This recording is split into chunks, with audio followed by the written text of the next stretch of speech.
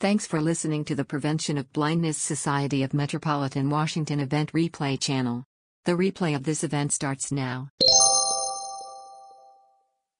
We will share the recording after the event on our website, youreyes.org, youreyes.org, and via email.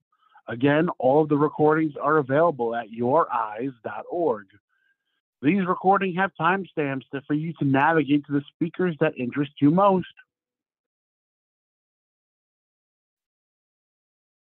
Now I'd like to introduce Sean Curry with the Prevention of Blindness Society. All right. Thank you, Nick, and good morning, everyone. It's really great to see all you folks coming again. Happy May, happy spring. It's already, weather's already nice out, so I'm very excited about that. Before we get started, and we have a really great guest speaker on today that I'm excited to share with you all. But first, a couple of announcements. Sign up now. This summer, the Prevention of Blindness Society is going to have a new program that we hope excites you as much as it does us. Summertime is a great time for us to all relax and enjoy some good books. And there's a lot of tools available today to enjoy a good book for those of us with vision challenges. Therefore, we're happy to announce the launching of POB Reads, a summer book club for all of us. Selections for POB Reads that we'll be reading this summer are all available on the Talking Books program, the Bard mobile app, Audible, and most other Audible or audio book platforms. And the club is going to be meeting virtually on a monthly basis, and we're hopeful to have an in-person appointment at the end so that way we can all meet together. Everyone who signs up will also receive a special gift from the Prevention of Blindness Society. So if you're interested in signing up, you can visit pobreads.org, or you can give our resource hotline a call at 301-951-4444. So let's all be bookworms this summer. Our next town hall is going to be on a special date and time. So our next town hall is going to be on Thursday, June 16th. So the day after the third Wednesday at 6 p.m. So we're doing it in the evening for June.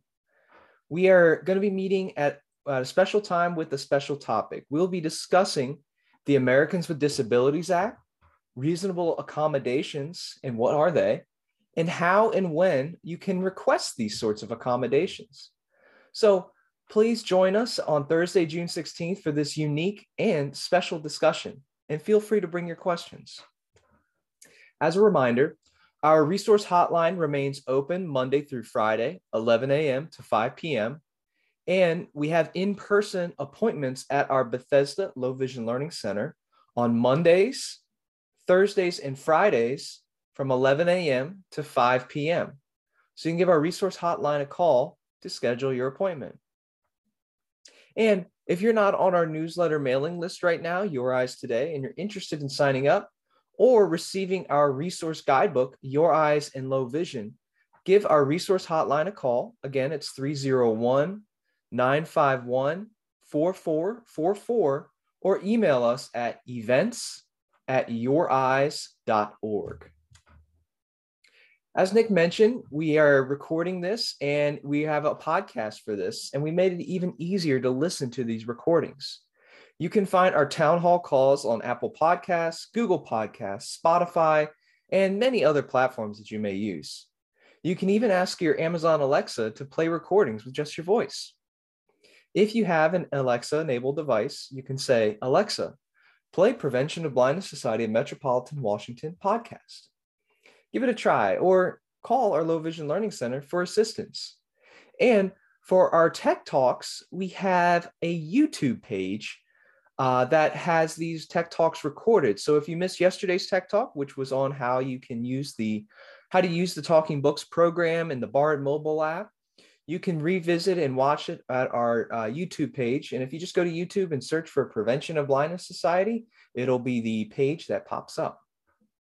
Finally, the month of May is Healthy Vision Month, and we're honored to be able to partner with the National Eye Institute and the National Eye Health Education Program through NEI to be able to share some of their incredible resources as well as help educate everyone in the community about your healthiest vision possible. So they have a couple great websites available. They have a Healthy Vision Month specific landing page. They have resources to learn about vision rehabilitation, which is the services that Dr. Nguyen and Dr. Alibi do. And then also there's some recordings as well about what National Eye Institute is doing to help serve the low vision community. And if you're interested in those services and resources, we will be sharing them later today. And you can also just visit NEI, I believe it's nei.nih.gov. Yep. And you'll want to look for the National Eye Health Education Program, or NEHEP. All right. Without further ado, I do now going to pass over to our moderator today, Dr. Suleiman Alibi. Dr. Alibi, the floor is yours. All right. Well, good morning. Good morning, everyone. It's good to see you all again. And thank you again, Sean, for arranging another wonderful town hall meeting. On the call with me today is Dr. Nguyen. So she will be co-moderating with me. As many of you know, my internet is notorious at this office. And so oftentimes I'll disappear. But it's not because I've gone somewhere, it's because something happened to the internet. So Dr. Nguyen will be there to take over. And I'm also going to ask her to help me co-moderate today's town hall meeting. So Dr. Nguyen, give us a thumbs up so people know that you're there, and or say hello. Hi, everyone. Okay, well, there you go. Okay, well, our guest speaker today is Omar Mohiuddin, and he's from Duke University down in North Carolina. Duke has an incredible ophthalmology department, and they also have a department for vision rehabilitation and performance. And Omar has been there since 2017. Prior to that, he worked in a clinical and nonprofit eye care setting and was doing research in the field of preventative medicine. We have a double benefit with Omar because he is both a master's of public health as well as an occupational therapist specializing in working with people who have low vision or who are visually impaired. So today's talk, we can certainly delve into some of that as well. And many of you on the call today have had the opportunity of working with some of the occupational therapists in this area, in particular, Lynn Stevens. I don't know if she's on the call today or not, but today we're going to ask Omar to wear both his hats as a public health person and as an educator, as well as perhaps we can touch on some of the issues specifically to low vision. And as Sean mentioned, May is Healthy Eye Month, and we want to promote good eye health as well. So without further ado, Omar, welcome and thank you for being on the call today, and I'll let you take it from here. Great, thank you, and hello everybody. Can you hear me okay? Just a quick thumbs up.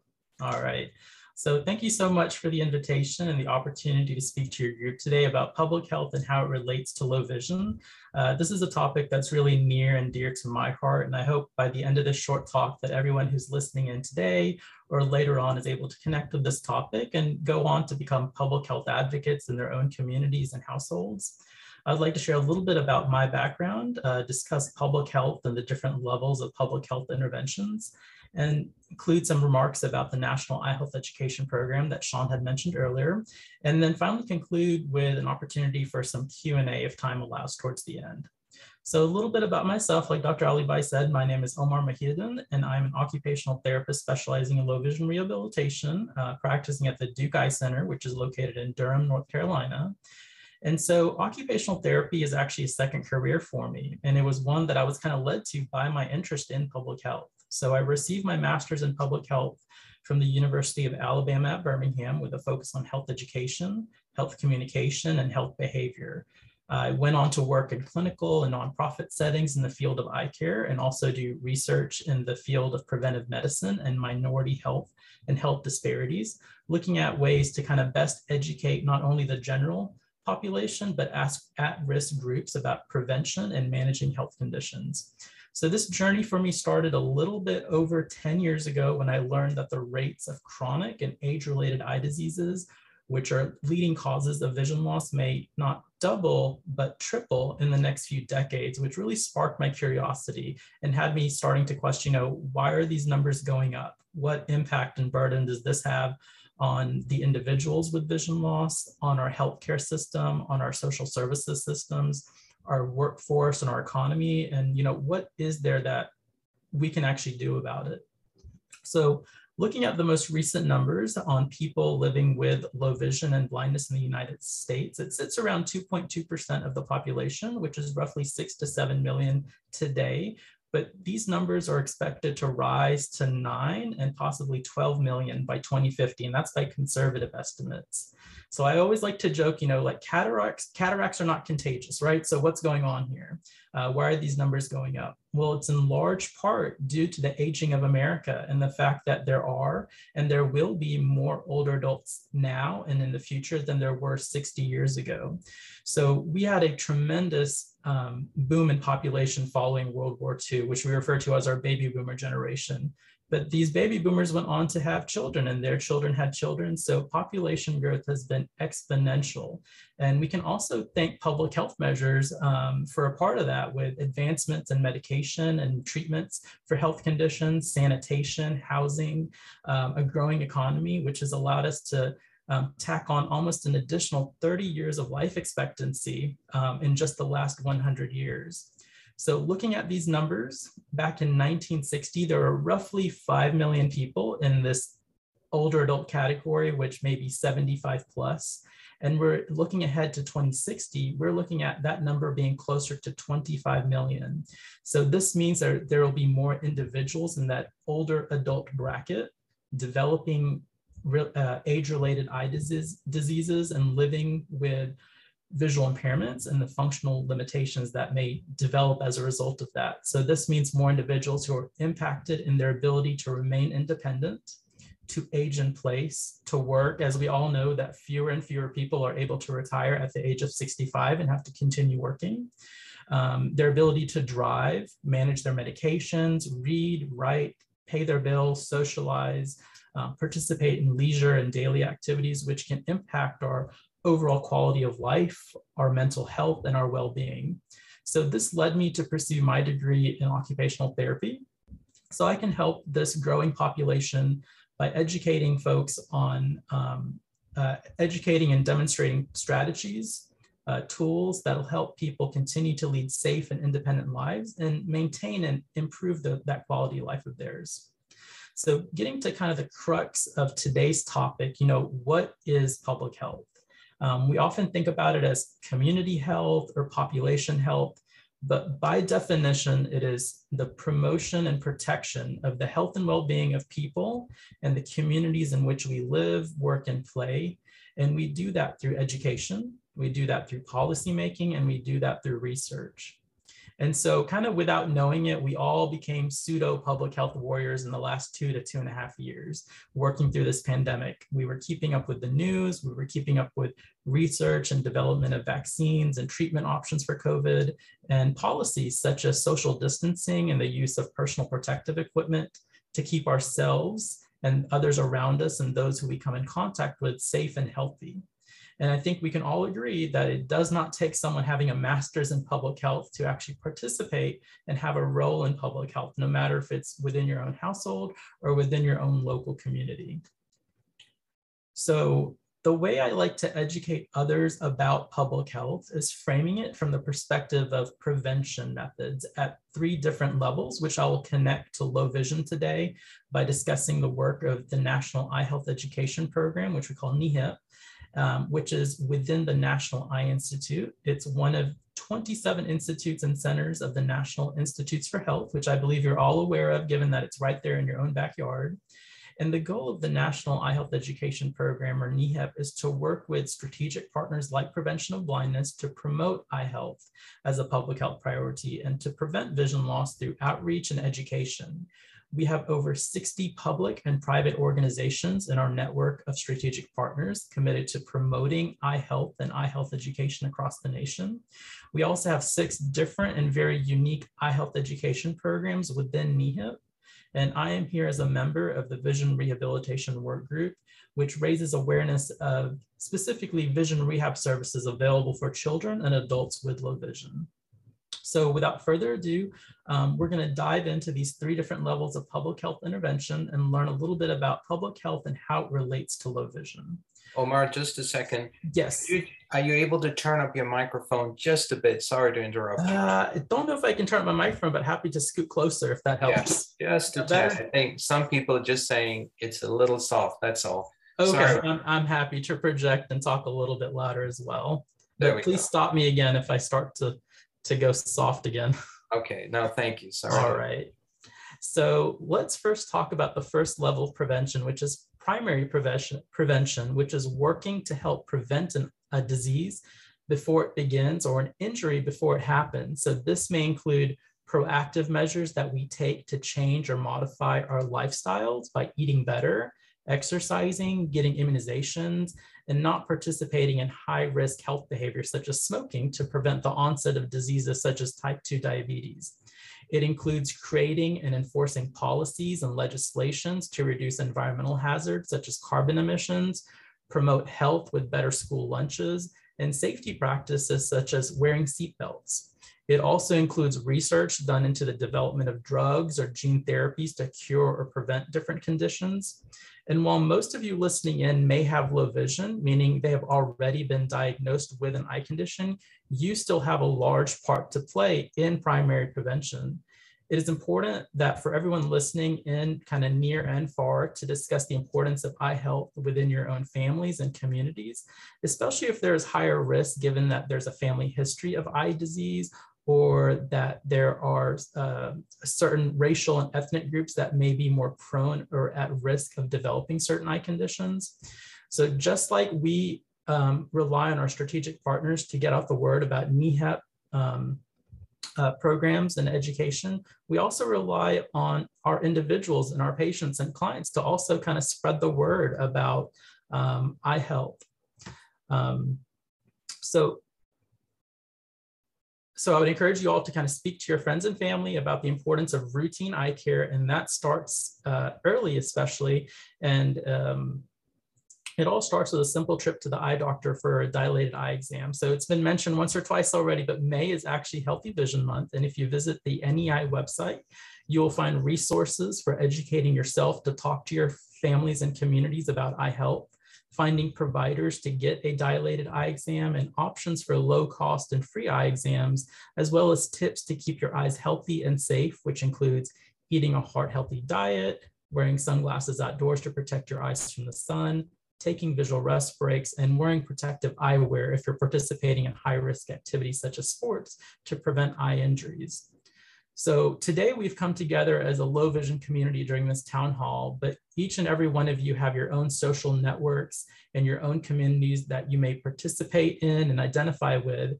And without realizing it, you are actually an ambassador for eye health and eye health prevention. So there are still many out there that don't know that they need to see an eye doctor and have a dilated eye exam, even if they have good vision or have never worn glasses. I know that personally, I see my dentist twice a year, and though I take care of my teeth by brushing regularly and flossing kind of regularly, and even though I haven't had a cavity since I was a younger child, that the only way to tell what's going on with my own oral health is and take care of those problems like sealing or filling a cavity before it leads to tooth decay or losing a tooth would be to go and see my dentist and do it routinely. So that's a little bit about primary prevention, which is stopping something before it begins. The second level of prevention is secondary prevention, which is working to keep a disease from progressing or getting worse. So we know that by and large, there are no cures for many of these age-related eye diseases. However, early detection is very key in many cases. So let's take, for instance, glaucoma, or what they call the silent thief of sight. There may be changes in your vision before you notice a change in functional vision by having a dilated eye exam early and routinely. You may be able to work with your doctors to help manage your condition through medications, which may include drops, surgical treatments, to keep your disease from progressing and leading to further vision loss. For the folks out there with macular degeneration, they're often felt discouraged visiting their retina specialists, as every time they go and see them, they always hear it's getting worse and there's nothing that can be done about it. But it's still so important to see your retina specialist regularly to monitor for signs of changes to the back of the eye, which could be addressed and prevent further vision loss. So learn to be an advocate, not only for yourself, but others, to go and see their eye doctors frequently as they are recommended to do so, adhering to the medical therapies and lifestyle changes that are prescribed to keep your visual condition from worsening, and reminding your friends and family members and communities of the importance of routine eye care once you or someone else has been diagnosed. And the final level of prevention is tertiary prevention, which is working to reduce the impact and the burden of your eye disease in the long run, and preventing the development of other comorbidities that may impact your quality of life. So this may include persons with chronic diseases such as diabetes, who are managing their blood sugar levels to keep from developing neuropathy in their feet, which may then lead to a fall, which may then lead to a broken hip or bone, which then may lead to a very expensive stay in the hospital and a stint in rehab. This may include rehabilitation programs who have experienced more acute conditions like stroke or a heart attack from cardiovascular problems, so pre-existing, to help strengthen and condition them to where they're able to walk, talk, participate in life once more. Now, when it comes to losing vision, vision impacts almost everything that we do from the moment we wake up to the moment we go to bed at night. Whether it's being unable to see well enough to identify and take your medications properly or without dropping and losing them, or checking your blood sugar to help manage your condition from getting worse, safely cooking healthy meals and exercising, being eligible to drive, which can impact your ability to remain independent and lead to isolation, and participating in and keeping employment, which comes along with health benefits often. And these are just a few ways that low vision may lead to other burdens that keep us from maintaining our health. And equally as important as physical health is just the general ability to see to do our everyday activities you want and need to do. So kind of no matter how mundane they may seem, whether it's brushing your teeth or picking out your outfits and identifying clothing color, reading a book or religious text, watching your favorite television show, playing with your grandchild, or socializing. These are all things that give us a sense of meaning and belonging, self-worth, and identity, which can impact our mental health and overall well-being when they are taken away or disrupted.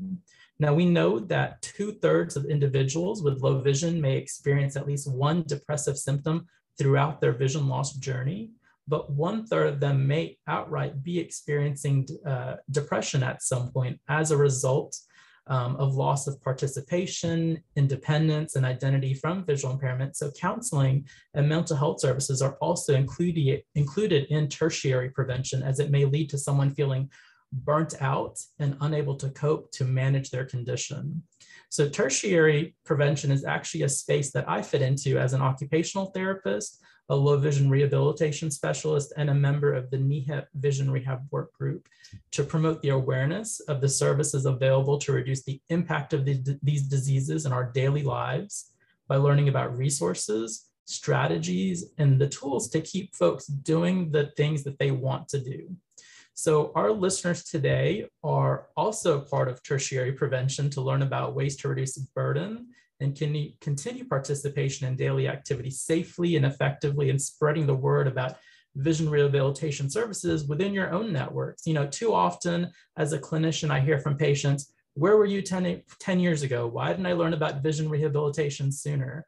So speak to not only the people that you know, but go back to your doctors and thank them for plugging you into vision rehabilitation services or connecting you with POV, and the impact that's made on your own personal life. So these referring physicians can then go on to refer more of their patients, get them connected, and hopefully refer them sooner at the onset of vision loss, so we can provide them the equipment and tools and strategies and educate them up front about what to expect and what kind of things may help you in the future. And by listening in today and attending today's town halls and the past POB talks, you are enriching yourself and those who you may share this knowledge with about public health, but also creating a sense of community so you don't feel as alone in your eye disease.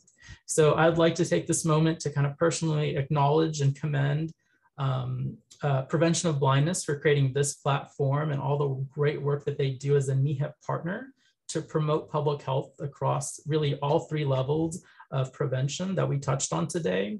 And a special thanks to Sean and Dr. Alibai and the rest of the POB team just for the opportunity to allow me to come and speak today to help get the word out about public health and kind of low vision advocacy. And on that note, I'd like to kind of open things up for a Q&A, and I'll certainly will welcome Dr. Alibai and Dr. Nguyen to jump in and help answer any questions that may relate to anything personal, medical. Yeah, no, thank you, Omar. That was really wonderful, and you presented everything very, very nicely for us. And we're fortunate. We live in the metropolitan Washington, D.C. area, where we do have tremendous resources. And for many of you on the call, you know that the National Institutes of Health is in our backyard, in our neighborhood, just up the road in Bethesda, from where I see patients sometimes as well. So we're very fortunate to have this setting. And many times I feel that people perhaps don't take advantage of the resources and things that are available to them. And I'm going to start off with the first question that way, Omar, is what is your impression of that? Do you feel that sometimes it's hard to get the message out to people that these resources exist? On the call today, we have about 30 people, and I know a lot of these are people who regularly attend our town halls and listen to our town hall meetings, which have been saved. But do you find that's a bit of a struggle, is how do we reach the people who are perhaps not on this town hall meeting today, whose doctors are not perhaps telling them that, seek out vision rehabilitation or other resources? And have you thought about, are there better ways of doing this, or are there other ways of doing this? Absolutely. So, I mean, getting the word out about vision rehab is a struggle. We know our own people, we know our own communities, but how do we reach people in rural areas who may have no idea that we exist? I mean, I have clients that tell me, I've walked by your clinic so many times when I come to the eye center. I had no idea that you existed. And so,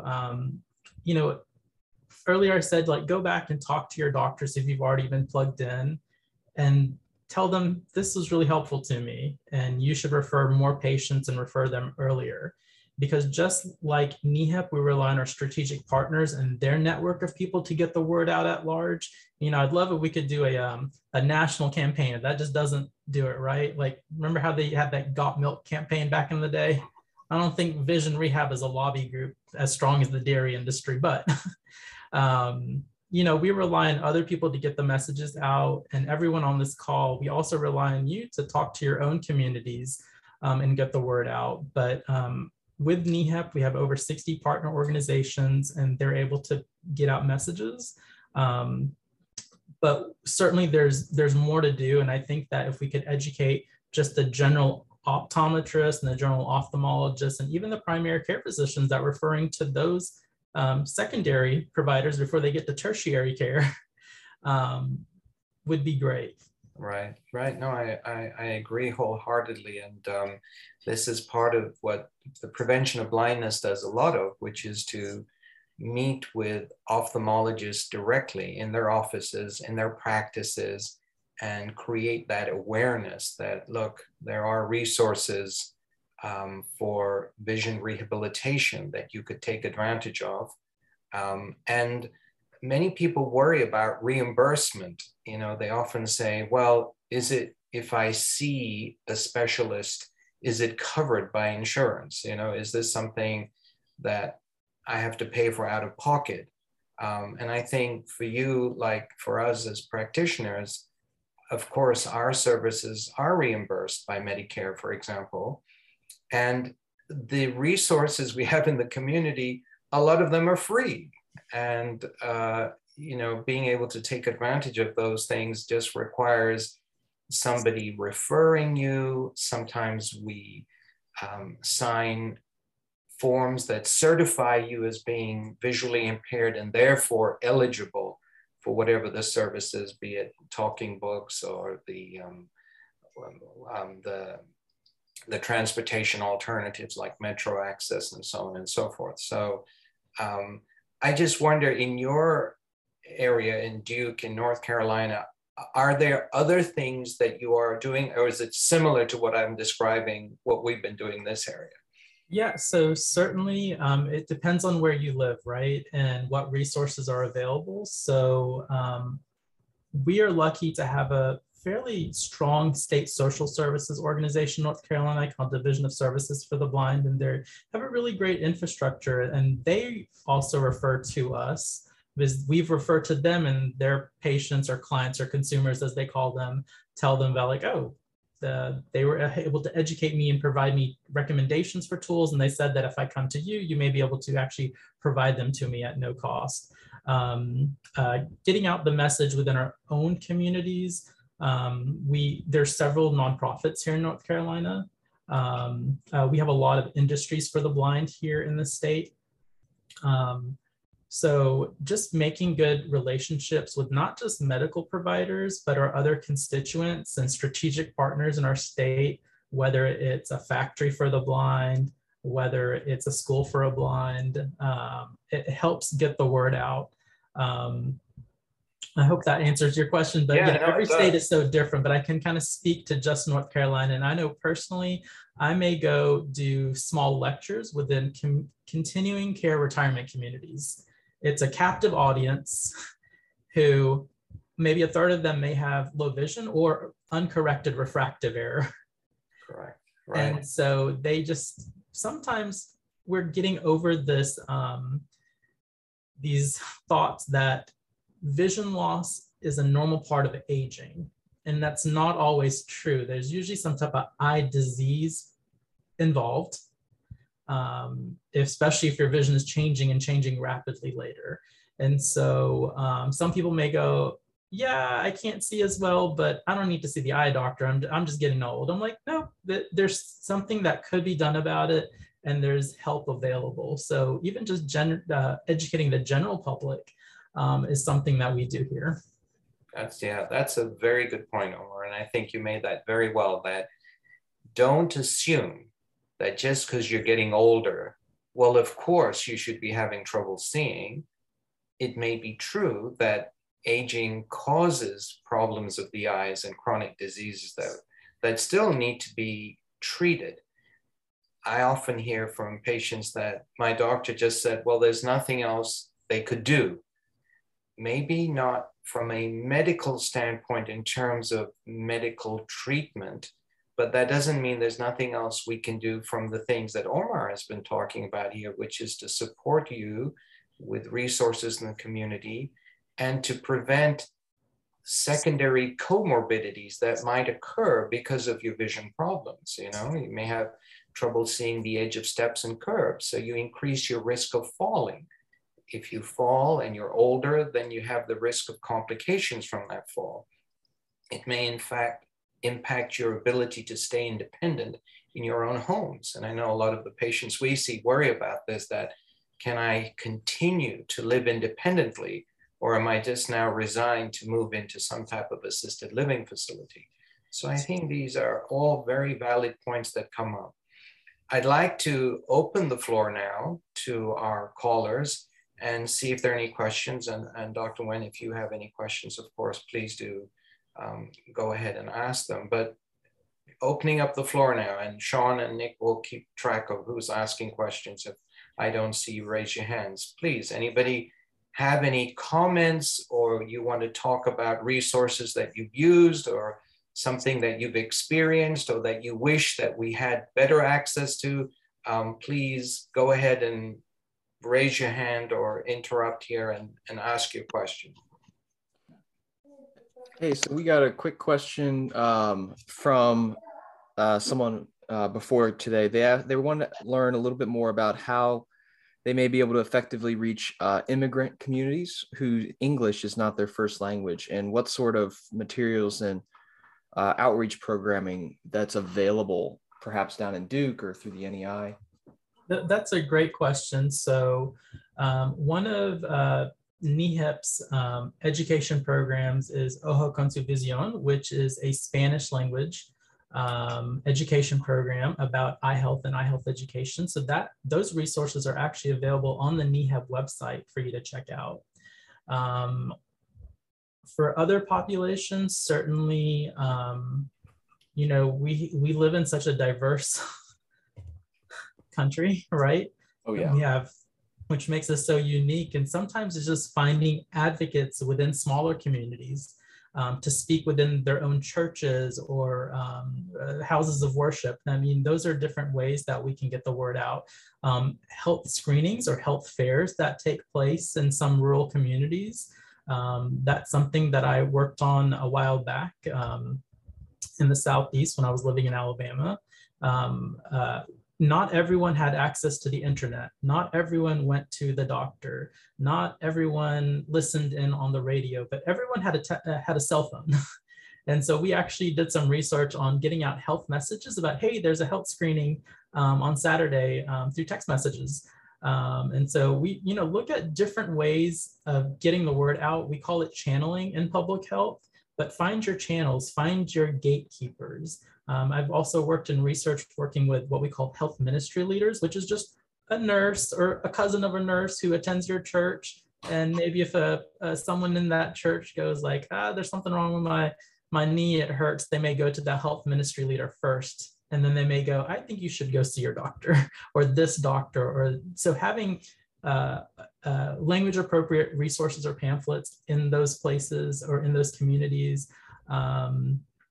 I've also worked on some research just, and this is kind of a little bit odd, but you'll kind of see the beauty of it, but getting out the word about self-screening for breast cancer through beauticians in the African-American community, because oftentimes African-American women may be doing their hair and be captive in a chair for 3 hours. So why not educate someone about how to perform a self-breast exam with someone who you feel comfortable with and can speak to you, and you feel obviously like more open about it in that safe space versus somewhere else.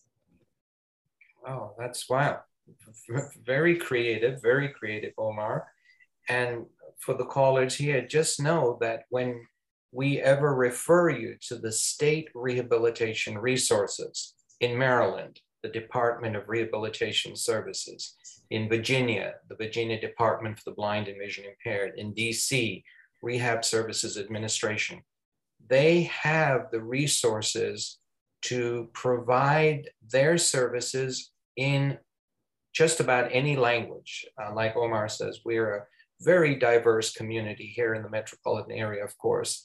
And so often when I make the referral, I will say, this person only speaks Spanish, or this person only speaks Vietnamese, or whatever language. And pretty much they're able to cover those visits with the patients, with their clients. As you said, Omar, they call them clients and consumers, and communicate in the person's native language, in the native tongue. So that definitely helps with this rehabilitation process. So yeah, but I think you came up with some very good things, which I had never thought of. That was really helpful. Joe, you have a question. I see your hand up. Olga, alert, audio now unmuted. Thank you, Omar. Alert, hand now lowered. So I actually work for the Prevention of Blindness with as a low vision resource navigator. So we work directly with our clients. And this outstanding presentation about the personal advocacy, that is so important. I guess two things that really cropped up. The first thing that you did mention, Omar, is that I think folks experiencing low vision, usually what you said, almost 2/3 of them at some point have experienced some level of depression, and in, I guess, 1/3 have some active depression. So this is always a challenge for us as non-medical professionals, because obviously there is a situation where you notice that, well, you sense, and I'm just trying to think of a tactful way as a non-medical person we could perhaps encourage, or if there's a way to encourage someone to kind of reach out. And I've kind of a little second part. Dr. Alibi brought up, I guess, Saturday, a really a term that really brought my awareness up. It's called learned helplessness. And I was a disability program manager before this, and unfortunately, I do see that sometimes in our community, and almost like a situation, almost the opposite of advocacy. So I don't know if you could just touch on that a little bit, because obviously, you know, the whole purpose is to help the individual help themselves. But I really like some of your strategies, but if you'd be open to addressing those, I'd appreciate it. Yeah, that's an excellent point. It's very tricky to not only screen appropriately for mental health issues and then have those difficult conversations at times. Yeah. But here at the Duke Eye Center, we're lucky enough to have our own social worker. And so whereas we may not dive into all of those right there during an occupational therapy visit, we may, during our intake process with our ophthalmic assistant or ophthalmic technician, ask about, you know, how are you dealing with the vision loss? And if they say something to us that raises a flag, that's an automatic referral to social work, or some talking point that we can kind of launch from, right? Yes. And say, like, I noticed that you told one of our team members that you're having a little bit difficult time coping with this, or you're worried about employment or paying your bills or whatever it is, and just offer them, would you like to speak to someone about this? And if not, we can have them call you in a week or make a referral, and they'll reach out to them. So we can still focus on what we need to do there. Right. But then don't let them fall through the cracks, or don't ignore that crucial part of their life. Right. And the reason why sometimes we say, we'll do the referral or we have them call you later, is that, you know, oftentimes people go through this vision loss experience and they're scared. They're very anxious, and they're coming to the eye center again, and they always hear bad news. But we want to be that hope for them, right? Absolutely. We want this to be a positive experience, to where they come in and, you know, we're not patronizing them or anything, but we're just like, you know, like, let's start it off on the right foot. Like, we are here to learn, we're here to empower you, we're here to educate. And so let's be productive in our time together and accomplish as much as we can, and make sure you get plugged into everything. And when they see all the benefits of all these other great things that we're able to do with them, they may get excited about mental health services and counseling. And they see, oh, this is a tool just like every other tool, whether it's a flashlight or a pair of sunglasses. This is another tool that I can help to be the best version of myself and cope and adapt to this vision loss. Great. Outstanding. Thank you so much. You're welcome. Yeah, thank you, Joe. Thanks for bringing that up. Yeah, that's an, you know, I hear Joe and where that was coming from as well, because we had a meeting this Saturday, which was very interesting.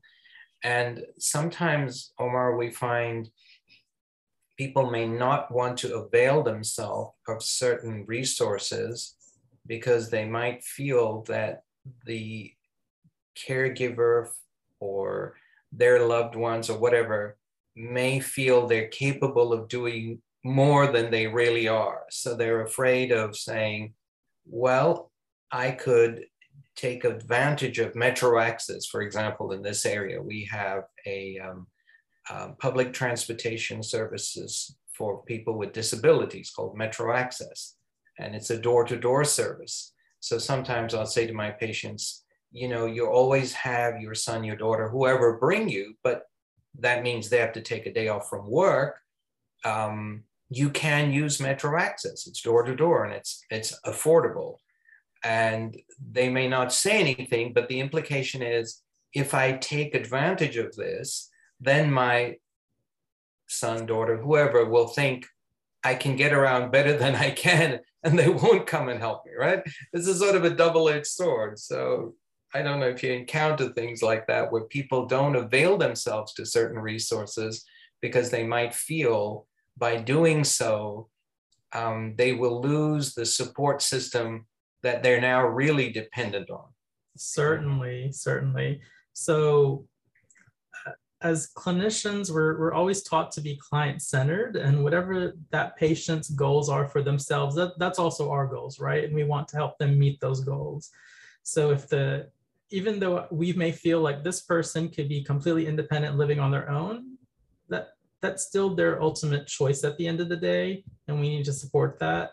And so if they find value in having that relationship with a care partner or caretaker or adult child, then we have to respect that. But we can do as much as we can to empower and educate, right?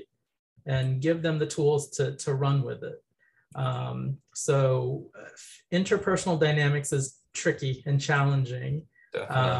And sometimes when I see clients and they've come in with a spouse or an adult child or friend or family member, you know, I like to engage them right away because they may be decision makers. Whereas we may have an older adult, they go, oh, I'm 94. I'm not going to spend $2,000 on a CCTV. I may not be here tomorrow. And then the adult child may pipe up and say, it's your money.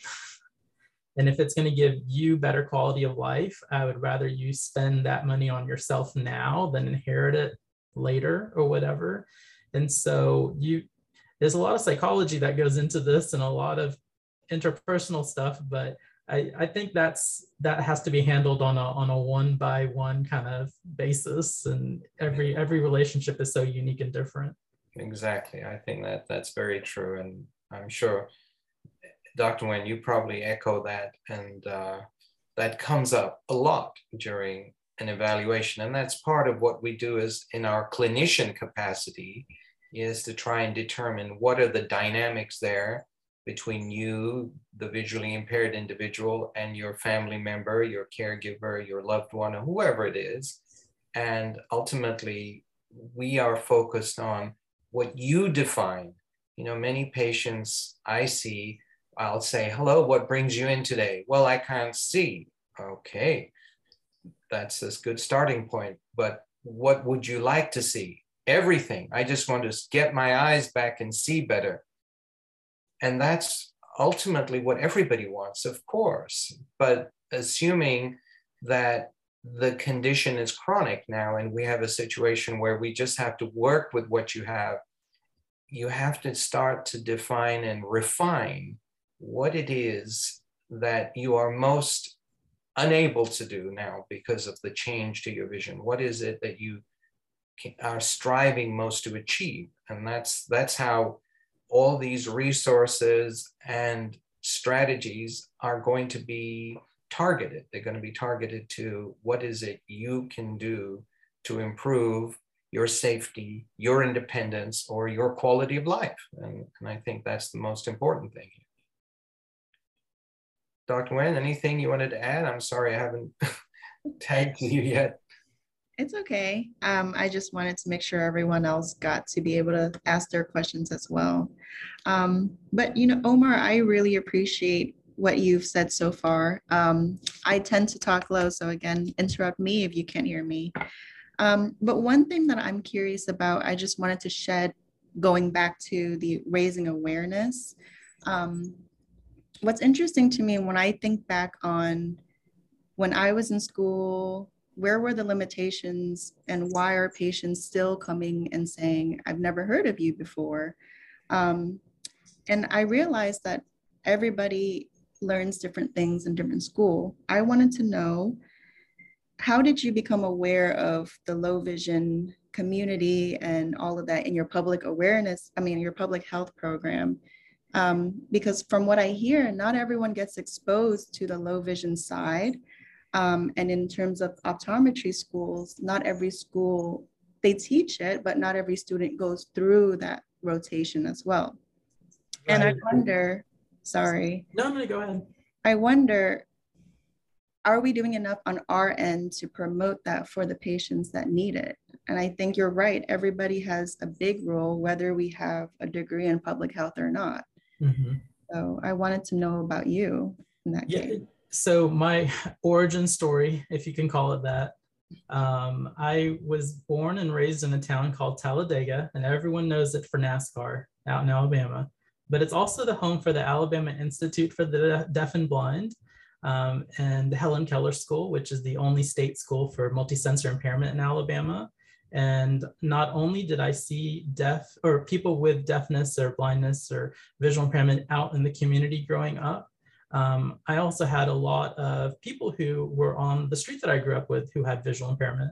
And so I was always cognizant of low vision and multisensory impairment growing up, and that never really left me. So I knew that there were people out there. It wasn't like I was not exposed to it. I was actually exposed to it from a very early age. But then when I moved to a bigger city, I didn't see it as much, but I was still so interested. I'm like, where are they? What are they doing in life now? What are they doing as adults?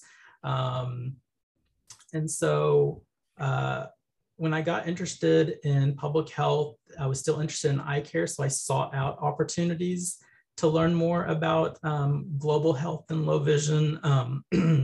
And I was getting kind of tired of doing research at some point because I wanted to work with people, and I was just doing a bunch of data entry. And I decided to switch gears, and I decided I'm gonna leave this and I'm gonna do something else. And I decided to join AmeriCorps for a year.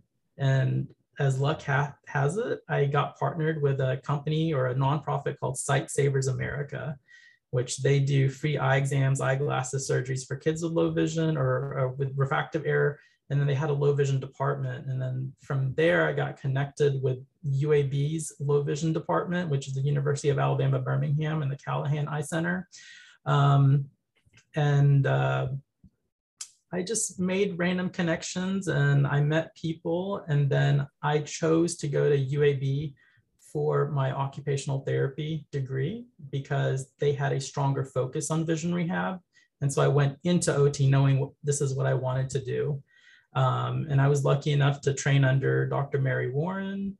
And then when it came time to do my low vision fieldwork, I sought out every opportunity, even though my fieldwork coordinator was like, you got to do other OT stuff. You can't do everything low vision. And so they sent me out to Center for the Visually Impaired in Atlanta, and then Envision Vision Rehabilitation Center out in Wichita, where I got to train under Dr. Donald Fletcher. So it was just me networking or things kind of falling into my lap or connecting with the right people at the right time. But I've always had an interest in eye care, and I knew that's what I wanted to do before I went into OT. But Duke now has a new OTD program, and I am doing what I can to kind of energize this next generation of OTs to possibly form an interest in vision. I know eyes aren't sexy to everybody, but when it comes to occupational therapy, I feel like low vision rehab is OT at its very core. You need your vision to do every occupation, with the exception of maybe sleeping, but still, you still need to know whether the sun is down to go to bed or not. And,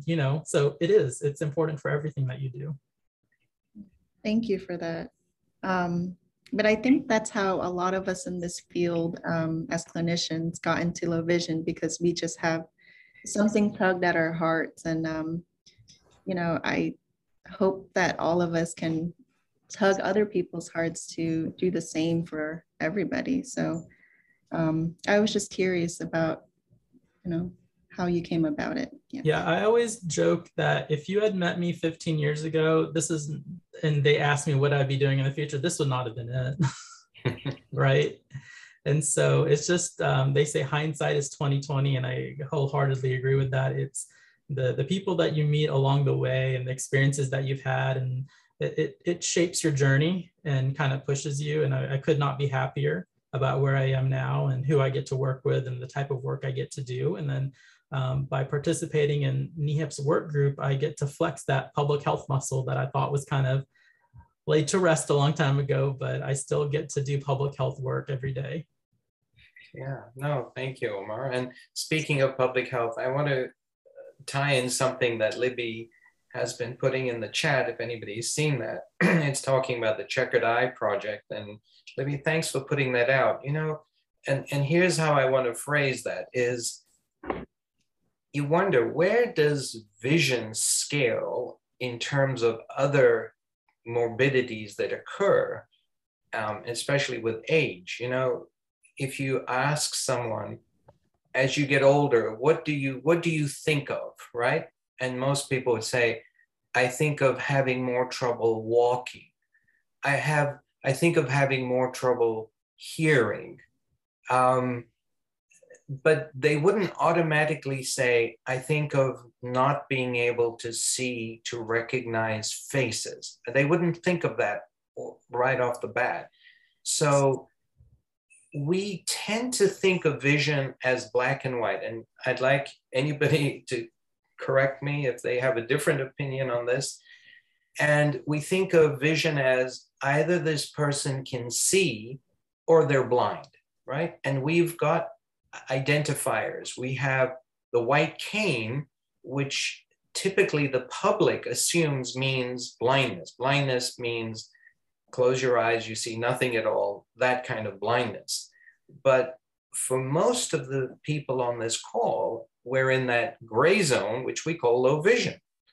And so this is, I think, what Libby's talking about with her in her chat thing about the Checkered Eye Project, which is a symbol other than the white cane, because the white cane has this sometimes misperception. People go, well, why are you using a white cane if you can still turn your head and look and make eye contact with me? You know, they get confused. The public isn't as well educated about what is this sort of gray zone called low vision.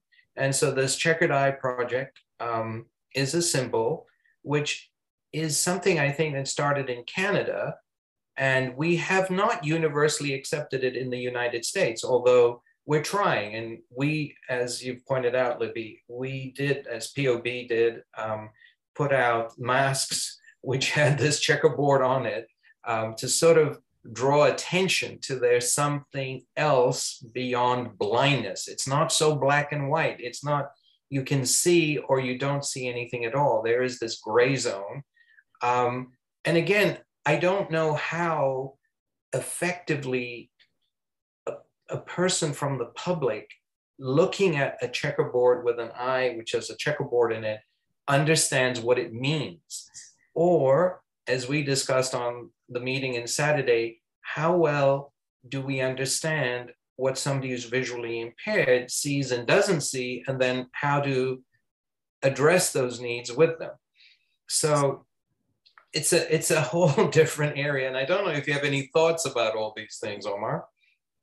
Awareness certainly is a huge part of that. And you're right, it's hard to adopt something so new when there may not be enough people out there wearing the checkered eye button. But I think the more we can push it and the more people are exposed to it, the more it may have people question, what's that about? Or I'm actually paying attention to it says low vision right on it, right?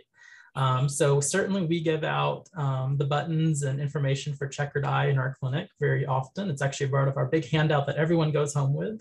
Because you're right, it's not everyone is a cane user. They don't have that universal signifier to the rest of the world that they have a visual impairment. So, you know, oftentimes people get misconstrued as being intoxicated in the daytime as they're stumbling around, or they're being rude because someone's waving to them across the street and they don't wave back. And it's not a matter of they were ignoring them, it's that they did not see them, or someone's taking a little bit longer in a buffet line or a checkout aisle. So having that low vision button through the Checkered Eye Project is a great way in that moment to educate and be an icebreaker as well. So it starts at some point, right? So all movements are grassroots at some point in time. So I would certainly encourage everyone to start using the checkered eye and be more public with it. So every time they walk out, put it on. But then I also understand, just like cane users, that there's oftentimes stigma associated with these things, that people are going to assume that if you have a cane,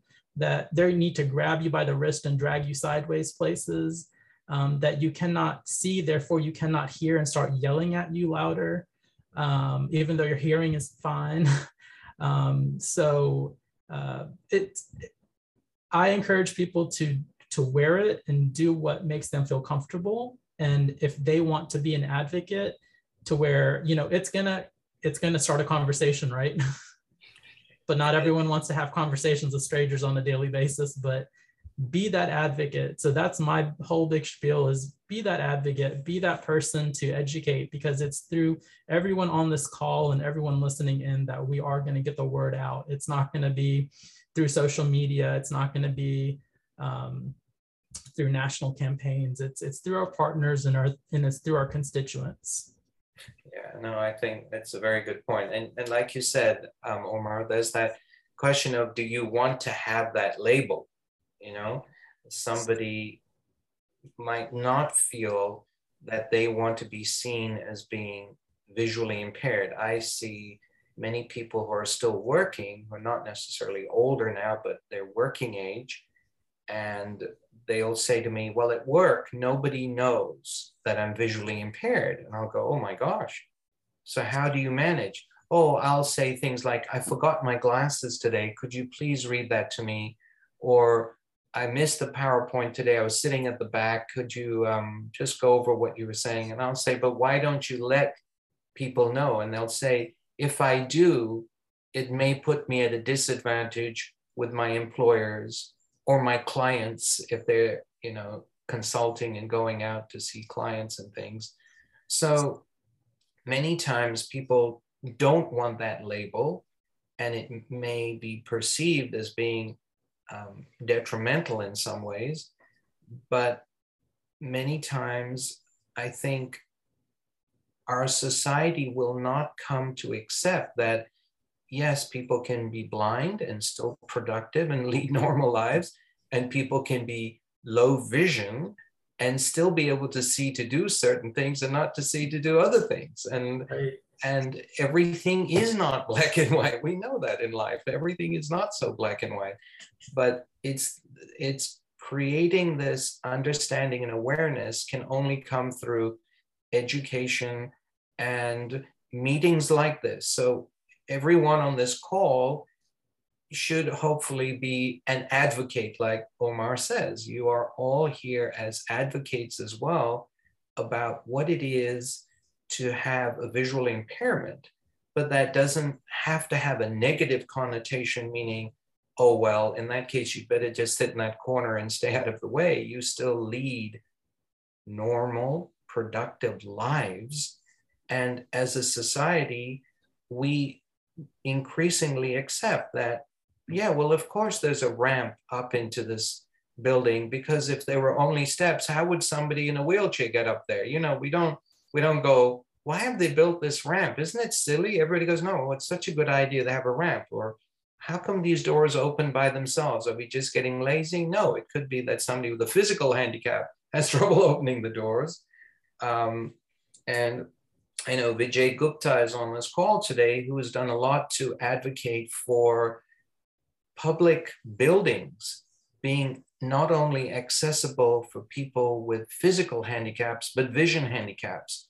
And that's taken a whole lot of discussion with architects, interior designers, building engineers, and so on and so forth, to create that awareness. Otherwise, people build buildings and factor in physical handicaps and miss the vision things altogether, which doesn't work either. So it goes back to what we've been saying lately a lot on POB here at the Prevention of Blindness. It takes a village, you know, and we all have our role and play our part, but we all have to do it together and in a consistent way, and use the same type of vocabulary and language before we're going to get this message out in a way that the public, who may not be exposed to this will understand. Sean, I see you have your hand up. Did you want to say something, add something? Yeah, just one thing, and we kind of broached on it a little bit, is Omar, if you were to tell a blind or vision impaired person 2 or 3 things they can do, tomorrow to kind of be an advocate for themselves or for their family members, what would you encourage people to do? Well, certainly if you are the one with low vision or an eye disease, don't forget about yourself. Self-care is the first and most important thing. So be good about getting to your doctor's appointments and doing everything in your power to do what it takes to take care of yourself first. I know that, in folks with diabetes, there's something called diabetes burnout, where they just get so tired of managing their disease to where they're going, I'm gonna cheat a little bit and have that extra donut, or I'm not gonna give myself, or I won't check my blood sugar today. Like with any chronic disease, you've got to be on top of things, and see your eye doctors and see your other specialists. So first thing is just be better about taking care of yourself. And then you can try helping people within your own family and communities. So, if you developed an eye condition that there's a strong family history, or, and some people joke about, oh, I don't need to see an eye doctor, I've got perfect vision. Just not give them the reality of, this could happen to you, but, just explain that you're at higher risk. And so as someone who loves you as a friend or family member, it would mean a lot to me if you would just think about it or consider it, and the importance of it. So, approach it from a place of loving and kindness. You never want to, speak down or tell people what they need to do. Like, you need to go see the eye doctor. You need to go do this. You need to go do that. So just approach it as, if someone were to come to you before your vision loss, how would you like for them to have approached you about it? What were the barriers to you seeking out eye care? Because honestly, this is maybe back in 2009 that I did more research into this. When it came to why people don't seek out routine eye care, number one was it gets put on the back burner. It's not as important, because if it's not broke, why fix it? And then the second thing was transportation.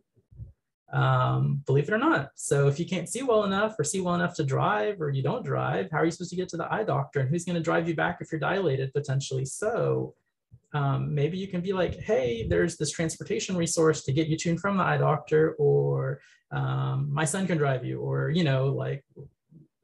let's make this work. So think about what are the barriers in their life to seeking out a dilated eye exam, and then working with them to get them to that point. So advocate for yourself, take care of yourself, look around to your loved ones and figure out what's keeping them from seeking out preventive eye care if they happen to be at higher risk.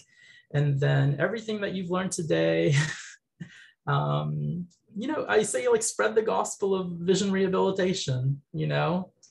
It's the more people know about it, maybe it's a snowball effect and they'll tell other people about it. I'll tell you this, and this is funny, before I went to OT school, I had never met an OT. And then once I learned about OT, these OTs were coming out of the woodworks. I kept meeting people in grocery stores, or oh, my cousin's an OT, or yada, yada. It's just if you don't have these conversations, you never know where they're going to lead. So just be out there, spread the word, and that's really all you can do. But take care of yourself, take care of your loved ones, and maybe they'll be able to do the same for their loved ones or their people. Thank you. Yeah, good advice, Omar. Very good advice. I'm waiting to hear from other people as well. I'm sorry that we've been dominating all the conversations. Even if you have just a comment to make, Libby, thanks for all your comments. I think this is wonderful about, when you pick and choose to use your white cane, to self-advocate, ask a restaurant if they have an accessible menu, ask your pharmacist if there's a way that you can read the labels on your medicine bottles, because now there are some accessible strategies for doing that as well. you know, you do have to advocate for yourselves. What other things, people on the call today, what other things are you doing, or what other things would you like to see done to make your lives easier? Anybody out there want to make a comment or ask a question? And to unmute yourself, you can press the microphone on the bottom left of your screen, or you can press Alt plus A, or I believe it's Command Shift plus A on the Apple computer.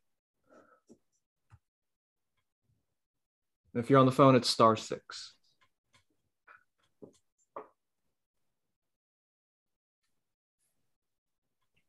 Hi, Martha, go ahead. Yes, good morning. I have a question concerning lighting. Lighting in my bathroom is extremely bothersome. I have a problem when I'm trying to do just daily routines like putting on makeup, and, you know, when I'm doing, you know, squeezing toothpaste out of a tube, you know, I put way too much on the toothbrush and instead just have a little bit.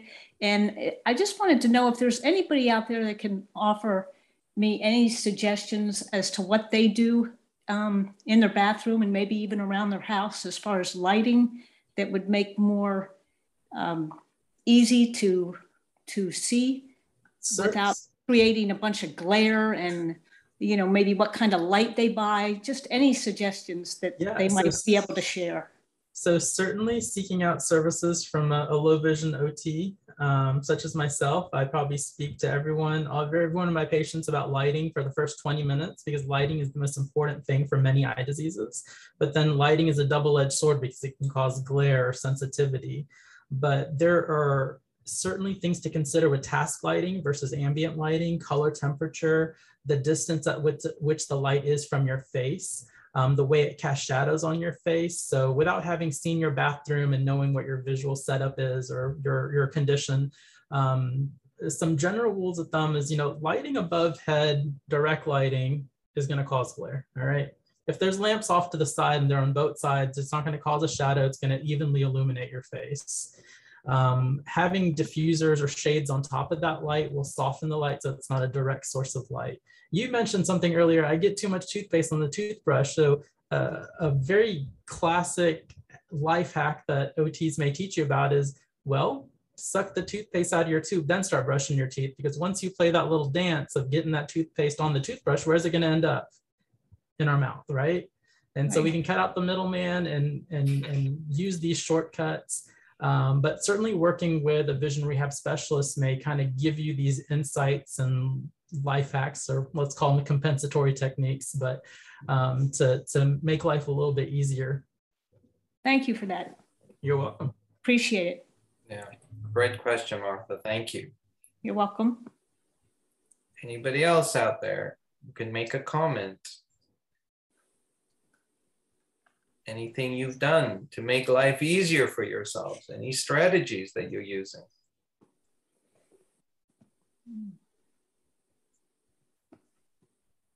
Oh, I have one more. Go on. Go on, Martha. What I do is, and when I'm in the kitchen and I've actually memorized the burners on the stove so that I know the burners on the outside will, you know, have the burners come on in the front of the stove and the other one. Otherwise, I'm sitting there trying to, you know, bend over, looking at the burners, what's front and back, which I can't see. And so it's easier for me if I just memorize the burners as to what side they are, and then I just go in and, you know, act like a normal person. It's great. Yeah, there are many ways to do this. Joe, you have a comment? Unmute yourself. Oh, the alert audio now unmuted. Yeah, so I appreciate, you know, your suggestions, Martha. And just a kind of a quick plug for, you know, the office that Sean heads up, our Low Vision Learning Center. Alert, hand so now lowered. We do have different new lighting that folks can take a look at if they do want to visit our center. So that's definitely available. And I like the suggestion about the lighting, because that does make a big difference if people do care about that very much. So there was just that one comment. I had one other, but just escaping me right now. But thank you. Yeah, no problem, Joe. Good comments. Good comments. Mm-hmm. Yeah, the three things we always focus on are, lighting, Yes. contrast, right? Making things black on white enough, or white on black if you're using digital things. And then whatever strategies of magnification. Old Y alert, hand now raised. And some are non-visual strategies, like Omar said. You can skip the middleman you don't have to put the toothpaste on the toothbrush. You can put it on your finger if you don't want to put it straight in your mouth. And you'll be more accurate getting toothpaste on your finger, and then put your finger in your mouth and brush your teeth. So just finding little things to get around the frustrating things, things that you did automatically when you had good vision. You haven't had to think about what's an alternative way of doing this, and you still try to do it the way you did with your vision, but there might be a quick fix, a little shortcut that might do the trick just as easily and reduces that frustration, right? So don't underestimate all these little tips. And Joe, I know you have a lot of little tricks that you teach patients at the Low Vision Learning Center. Go on. I think you have another one for us. Alert, audio now unmuted. Yes, and this is something that Martha brought up. So just something is little bump dots. It's a very simple thing where you would put like a little raised dot on things. I encourage folks with sight to use them also. Like Martha mentioned that for cooking, for instance. So what a lot of folks might do, they might put something there, on the high and low, and on their washing machines and dryers. I think important is you don't have to be blind to benefit from them. I think the folks that I noticed that have the best success are folks who, even though they're using their sight as much as they can, but they're also augmenting it with different tactile things and options. So I really like this discussion, but that just wanted to mention, I mean, we have those at the center, but they're also very easy to get. And it makes life a lot easier for folks if they're trying to find something in the dark, or just like you said, Martha, very important for safety purposes. You don't want to bend over. But anyway, thanks for that discussion. No, it's very good. Very good. From the dog to everyone, I made great big colorful hats for my kids for when I took them to the Anybody else? Anything you're doing? Any little strategies you've developed on your own? Any little tricks that you're using to make life easier for yourselves that you want to share with the audience today?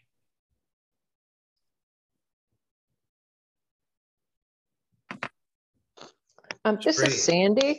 Oh, Sandy. Okay, go ahead. I'm going to answer a couple questions back about advocating and the village of people involved in educating the public about low vision and rehabilitation. There are not enough people in the village who do orientation and mobility and occupational therapy rehabilitation for low vision. How can we increase that part of the village? I mean, I keep meeting people with low vision who have the need for rehabilitation, but either the line is too long to get rehabilitation services, or there are just not enough people offering it. Omar, you addressed you suddenly met all sorts of OT people, but can you please figure out how to convince a lot of them to go into low vision occupational therapy? I am absolutely working on that. I put together a group of low vision OTs to come together and take a look at our own subspecialty, like how many of us are out there? How many of us are going to retire in 10 or 15 years? What type of training did we need to get to where we felt competent to provide low vision services?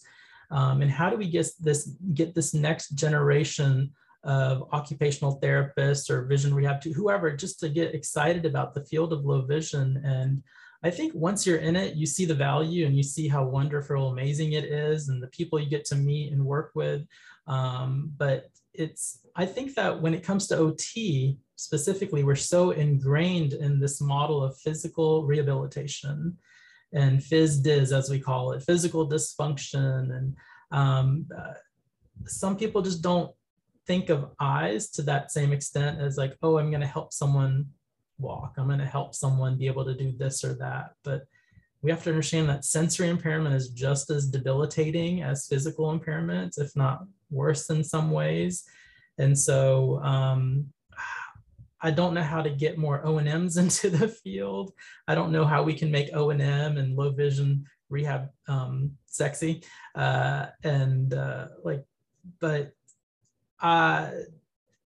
talk to programs, go into OT schools and O&M programs, do a guest lecture, or even if you're a community advocate, you'd be like, hey, we need more people in this field. We have a lot of people waiting to be seen, and there's an opportunity here for you. We also need to do our part in creating jobs. We're very lucky in that the Duke Eye Center, there's myself, another OT. We actually have a therapy assistant and a part-time OT, and we've grown in just the past couple of years. And that's large part due to support from our administration and them seeing the value of what we have to offer and how happy our patients are, and the feedback that they're getting. And for a long time, I thought it was about the money. They're like, oh, it's not going to make us money. We're not sustainable. We are. We're billing providers. We can absolutely cover ourselves and provide excellent quality care. And so sometimes there's administrative barriers. If there's no jobs, why would people go into it? If it's not talked about, I was 25 when I first learned about OT. And I grew up in a family full of physicians, which that shouldn't happen. But that's a great question. I really don't know how to answer it fully, but I know that I'm doing my part with kind of looking at my own subspecialty and my own profession. But as far as O&M, I don't know what the barriers are there or what the roadblocks are to getting more people into the profession. Oftentimes like children of deaf adults go on to become interpreters, right? They were exposed to it early on. So I don't know, maybe it's just a matter if you saw an O&M growing up, you're like, that's what I want to do in life, right? So maybe it's more exposure from an early age. Like I was exposed to people with low vision. So I was like, whoa, there's a whole field here that I could potentially be a part of. So, advocate, I guess, within your own communities, or just convince every one of your family members and extended family members to choose these professions. I don't know. Well, Omar, thank you. And thank God you decided to go into OT and low vision rehabilitation, and hopefully you can inspire other OTs to do what you're doing and bring them along, because like you said, the demand is just going to increase, and we're going to have to provide these services if we want people to continue to be self-sufficient, safe, and independent. So this has really been an absolutely wonderful discussion today. And since this recording is saved, it's something that hopefully other people will come back to and listen to and think about. Not only just people who are visually impaired, but other people who are OTs or interested in perhaps low vision rehabilitation. You can now let them listen to this recording and see if it doesn't excite them to get into this field. I see now it's 12:30. Sean, I'm going to turn it back to you for your final comments and whatever announcements are needed. Thank you, Omar. So thank you to everybody, and thank you for this opportunity. And thank you for all the great work that you're doing at POV. All right. Thank you. Thank you again, Omar. Thank you, Dr. Alibi. Thank you, Dr. Nguyen, for today. This was a really great conversation. I hope it opened up some ideas for folks on the call today. And the recording will be available later this week, and we'll send out a little announcement about that. Also, final announcement, please consider signing up for POB Reads if you want to be part of a Talking Books book club this summer. Again, you can visit pobreads.org or give our resource hotline a call at 301-951-4444.